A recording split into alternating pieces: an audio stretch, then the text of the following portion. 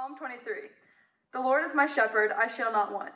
He makes me lie down in green pastures. He leads me beside quiet waters. He restores my soul. He guides me in the paths of righteousness for his name's sake. Even though I walk through the valley of the shadow of death, I fear no evil, for you are with me. Your rod and your staff, they comfort me. You prepare a table before me in the presence of my enemies. You have anointed my head with oil, my cup overflows. Surely goodness and loving kindness will follow me all the days of my life, and I will dwell in the house of the Lord forever. This is the word of the Lord.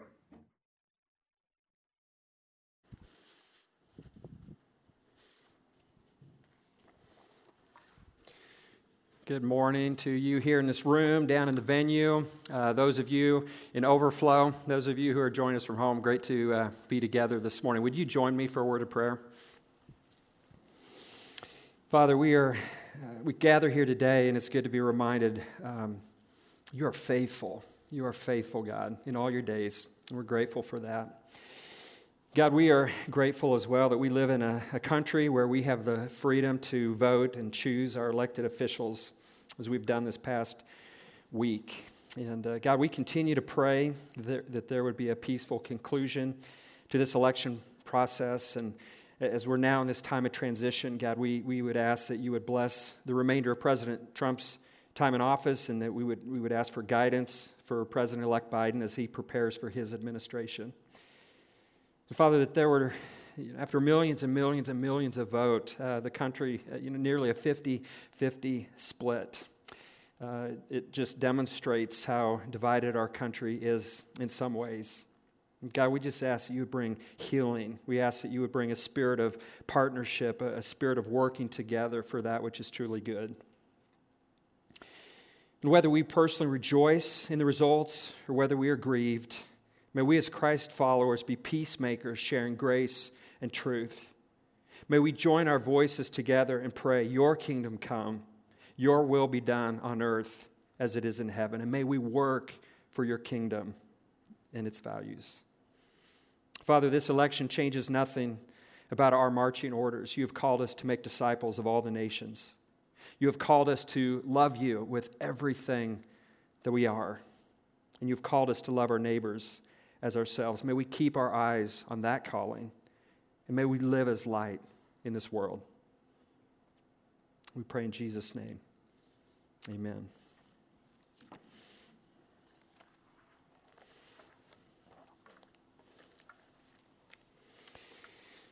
Donald Whitney, a number of years ago, wrote a little book called 10 Questions to Diagnose Your Spiritual Health. I found it a kind of a useful book for reflection over the years. And in there, he asks a number of different questions, one of which is, are you more sensitive to God's presence? Are you more sensitive to God's presence? In other words, as we mature, as we grow in our walk with Jesus, we should increasingly become more sensitive, more aware of God's presence. He writes this: how often are you aware of the presence of God?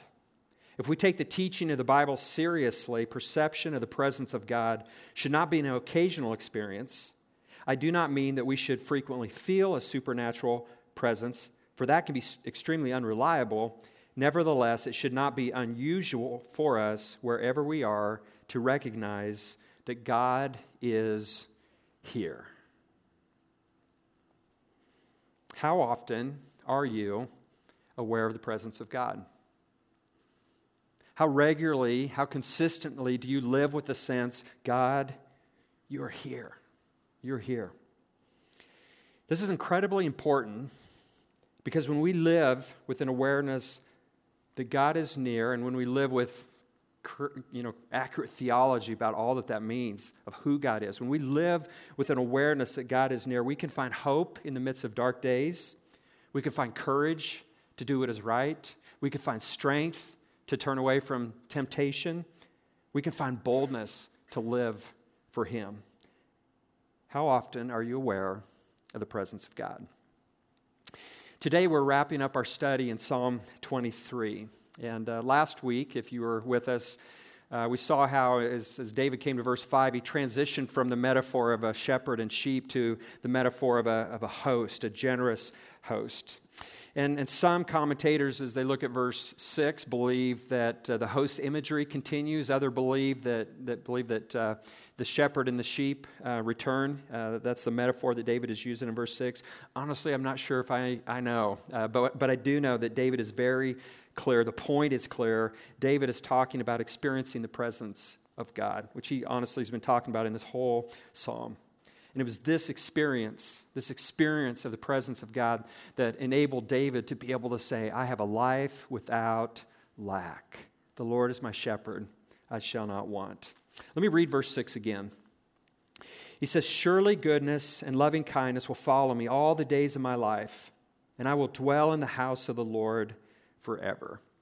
And so David is expressing confidence in God's pursuing love. He has confidence in the Lord's pursuing love. When he says surely, he's expressing a certainty that whatever life brings, he's going to continue to experience God's pursuing love. He may go through the valley of the shadow of death, verse 4, or he may experience the presence of enemies, verse 5. Regardless, he is confident of the presence of God, that God's goodness and loving kindness will follow him. And when you think about this word follow, follow can have some different, it could be sort of a lazily bumbling along behind someone, kind of meandering behind, but this has a very intense kind of sense to it. Almost always when this word is used in the Old Testament, it refers to enemies pursuing. Good example of this is Exodus 14:4, where God tells Moses that he's going to harden Pharaoh's heart and that Pharaoh will chase after. That's the sense that it is used most often in the Old Testament. And so the sense of the word here is of a strong pursuit. These things are strongly pursuing David. God's goodness, God's faithfulness will pursue him.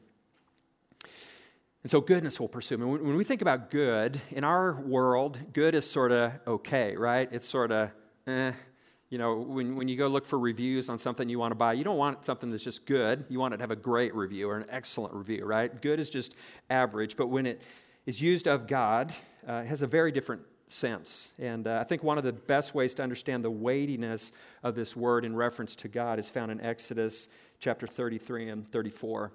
In Exodus 33, children of Israel have been at Mount Sinai, and they're ready to move out, and God tells Moses it's time to leave, and it's time to lead the children of Israel into the promised land. And God tells Moses, he encourages him by telling him that his very presence will go with him. And so it's the same kind of context that we're looking at here. He says, my presence will go with you.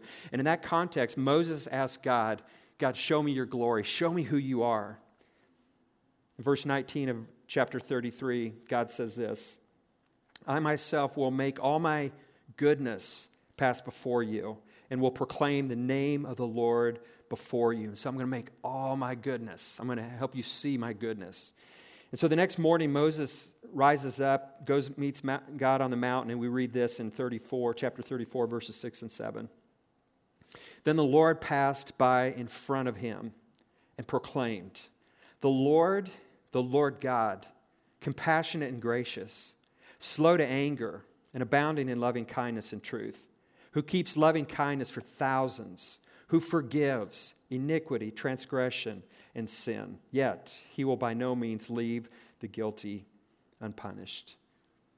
All of this is a reflection of the goodness of God, his compassion, his grace, slow to anger, abounding in loyal love and truth, forgiving. All of this is an expression of the goodness of God. This is what pursued David.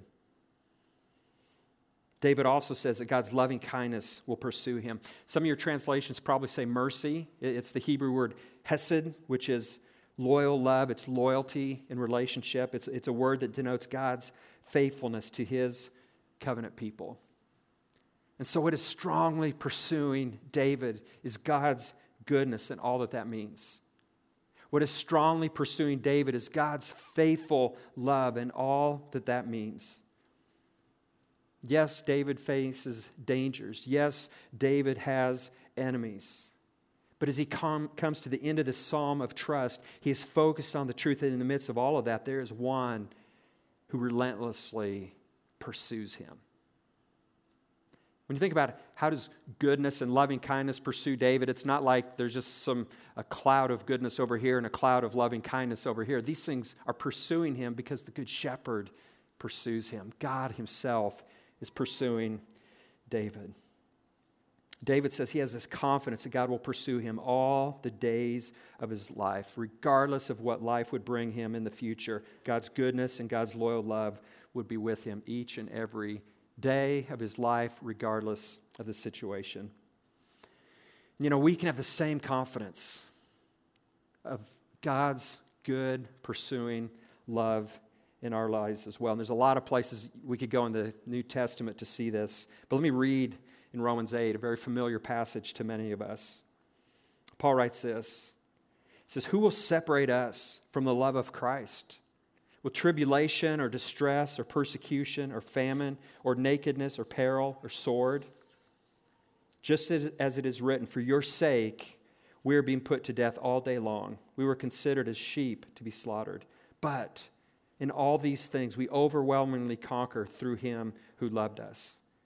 For I'm convinced that neither death nor life, nor angels nor principalities, nor things present, nor things to come, nor powers, nor height, nor depth, nor any other created thing will be able to separate us from the love of God, which is in Christ Jesus our Lord."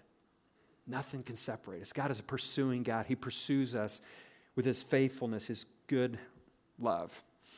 You know, Steve has referred to Luke 15, the parable of the lost coin and the lost whatever the other one is, but the sheep, right? Yeah, and the prodigal son, and God is the father in the prodigal son, right? And that is revealing a father who's pursuing his son. He's looking for him, and when his son is coming, he runs to him. That's our God. He pursues us with his loyal, faithful love. We can have the same confidence. He's always seeking, always pursuing us.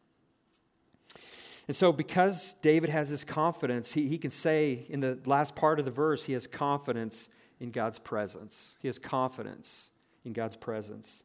David says, "And I will dwell in the house of the Lord forever." Dwelling in the house of the Lord is all about experiencing God's presence. It's all about experiencing God's presence. No one actually lived in the house of the Lord, but it's where they experienced God. And so when David says he's going to dwell there, he means it's going to be his regular experience to be in the place where he experiences God's presence. You know, as I was studying this week, the question came to my mind was, is David saying that it's his commitment to keep? I'm going to put myself there. I'm going to keep going to that place where I can experience God. Is it his commitment to keep, or is he just saying, this is my confidence that I have, that because of who God is, I'm going to continue to experience him. I'm going to be in his presence. David certainly sought that experience. In Psalm 27:4, he prays this. He says, "One thing I've asked from the Lord, that I shall seek, that I may dwell in the house of the Lord all the days of my life, to behold the beauty of the Lord and to meditate in his temple." So he sought that experience, but I think in Psalm 23, he's simply saying, this is my confidence. Everything in Psalm 23 is about what the shepherd is doing. The shepherd is the one that leads to green pastures and quiet waters. The good shepherd is the one that keeps someone on the right path.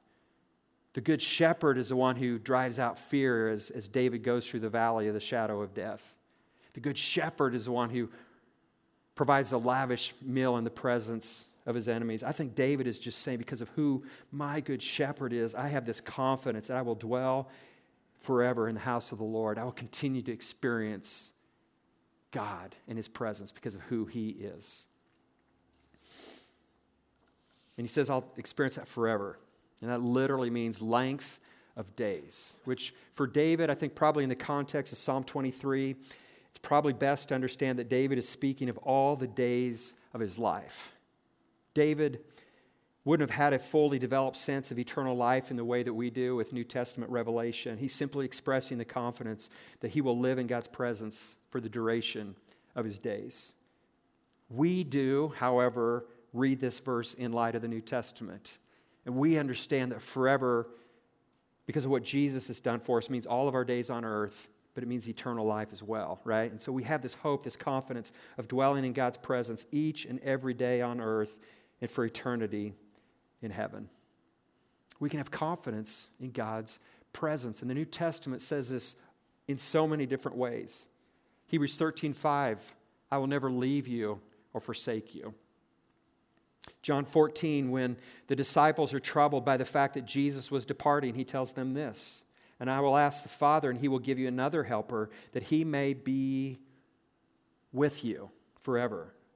That is the Spirit of truth, whom the world cannot receive, because it does not see him or know him, but you know him, because he abides with you and will be in you. In the Great Commission passage, where Jesus gives us our marching orders to make disciples, Jesus says, and lo, I'm with you always, even to the end of the age. Over and over again, the New Testament tells us we live in God's presence.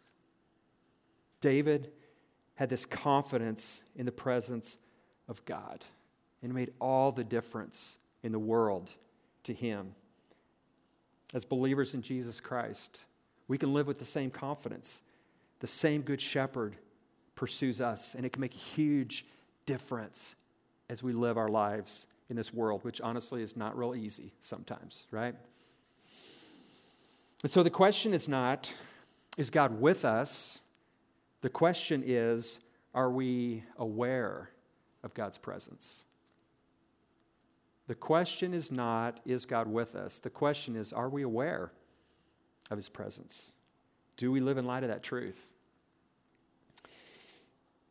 In Whitney's book that I mentioned earlier, he offers some helpful ideas on how we can kind of cultivate a growing awareness of God's presence. I want to share a couple of the thoughts that he offers. I think they're just helpful. So these are ideas about how you can sort of develop rhythms in your life of cultivating an awareness of the presence of God. And one thing he says is, go often to the place where God has revealed himself most clearly, the Bible. Go often to the place where God has revealed himself most clearly, the Bible. Scripture is the main way that God reveals himself to us. It's where we understand who he is and what he's like and what he does. Go often to the Scriptures. The more we read it, the more we meditate on it, the more we hear God's voice, God's guiding voice.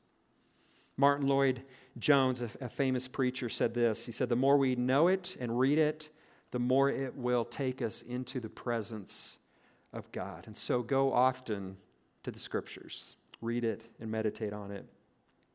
Secondly, acknowledge God's presence with you by talking with him. Acknowledge his presence by talking with him. Think about going on a long trip with someone and you're sitting in the front seat together and you don't have any conversation on that trip. How much are you experiencing one another if there's no conversation, right? It's communication, it's conversation that allows us to experience one another. And so as you move through your day, acknowledge his presence by talking to him, just like you would a friend.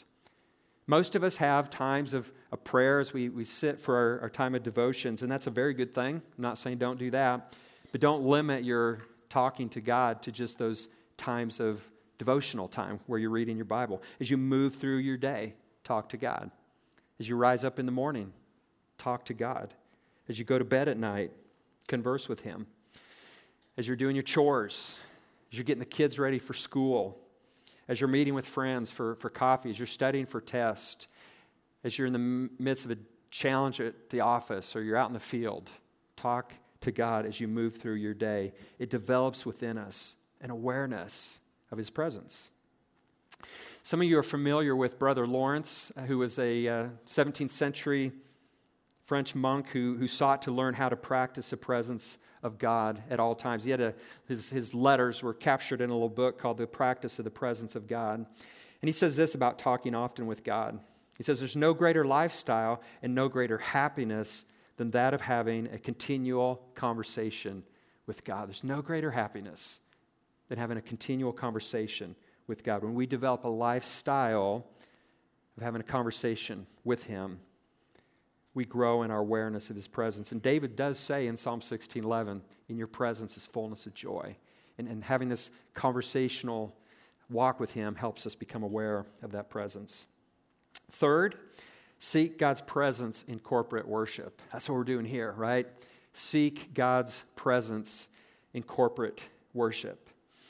Now, certainly there are ways that God reveals himself to us in our private moments, that walk in nature, the time where you're kind of pulling away in your little prayer place where you ever go. God reveals his presence to us in those moments. But there are some aspects of how God reveals himself to us that only happen in the context of the body gathering, corporate worship.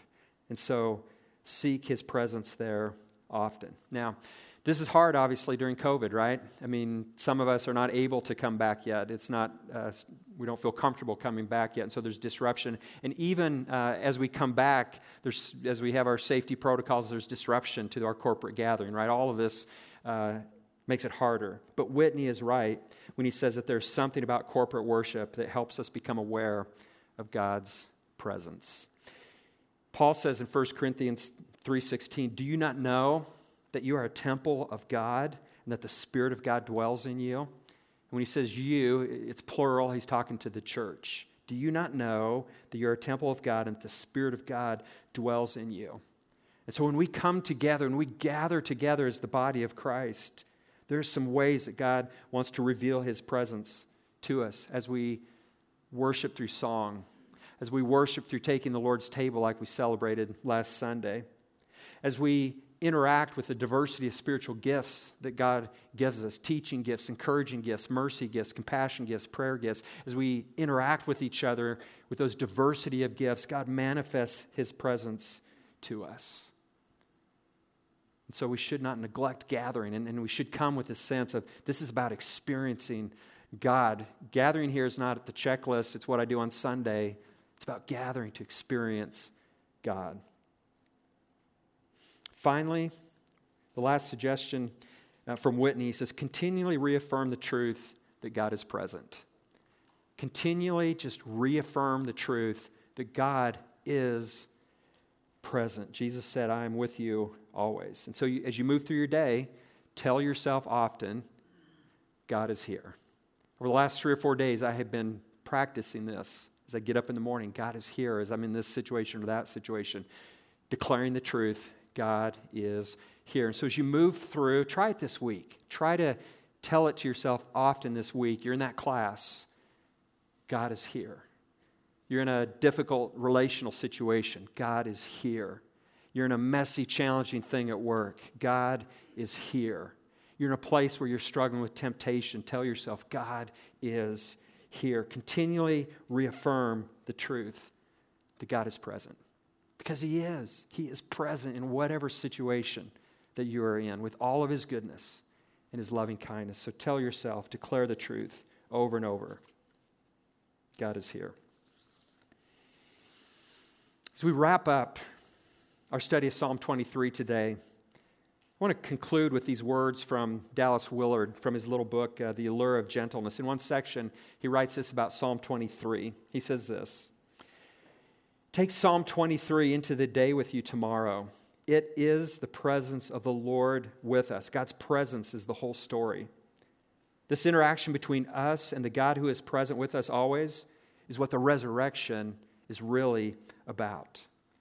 The meaning of the resurrection isn't just that Jesus won, it's that he's now living with us. That's faith. That's 23rd Psalm faith. May we be Psalm 23 people living with this confidence that God is always with us. He's always pursuing us. He's always providing and protecting. May the presence of Christ become such a tangible thing in our lives that we, like David, can say, "The Lord is my shepherd. I don't have any lack. The Lord is my shepherd. I shall not want." Will you pray with me? Father, we are so grateful that you are God with us, that you have entered into our world. And as we move through our days and all the challenges that we face at times, that we are not alone. We don't have to figure out problems on our own. We don't have to try to represent Christ on our own. We don't have to do what is good and just on our own. God, you are with us and all that means in terms of who you are.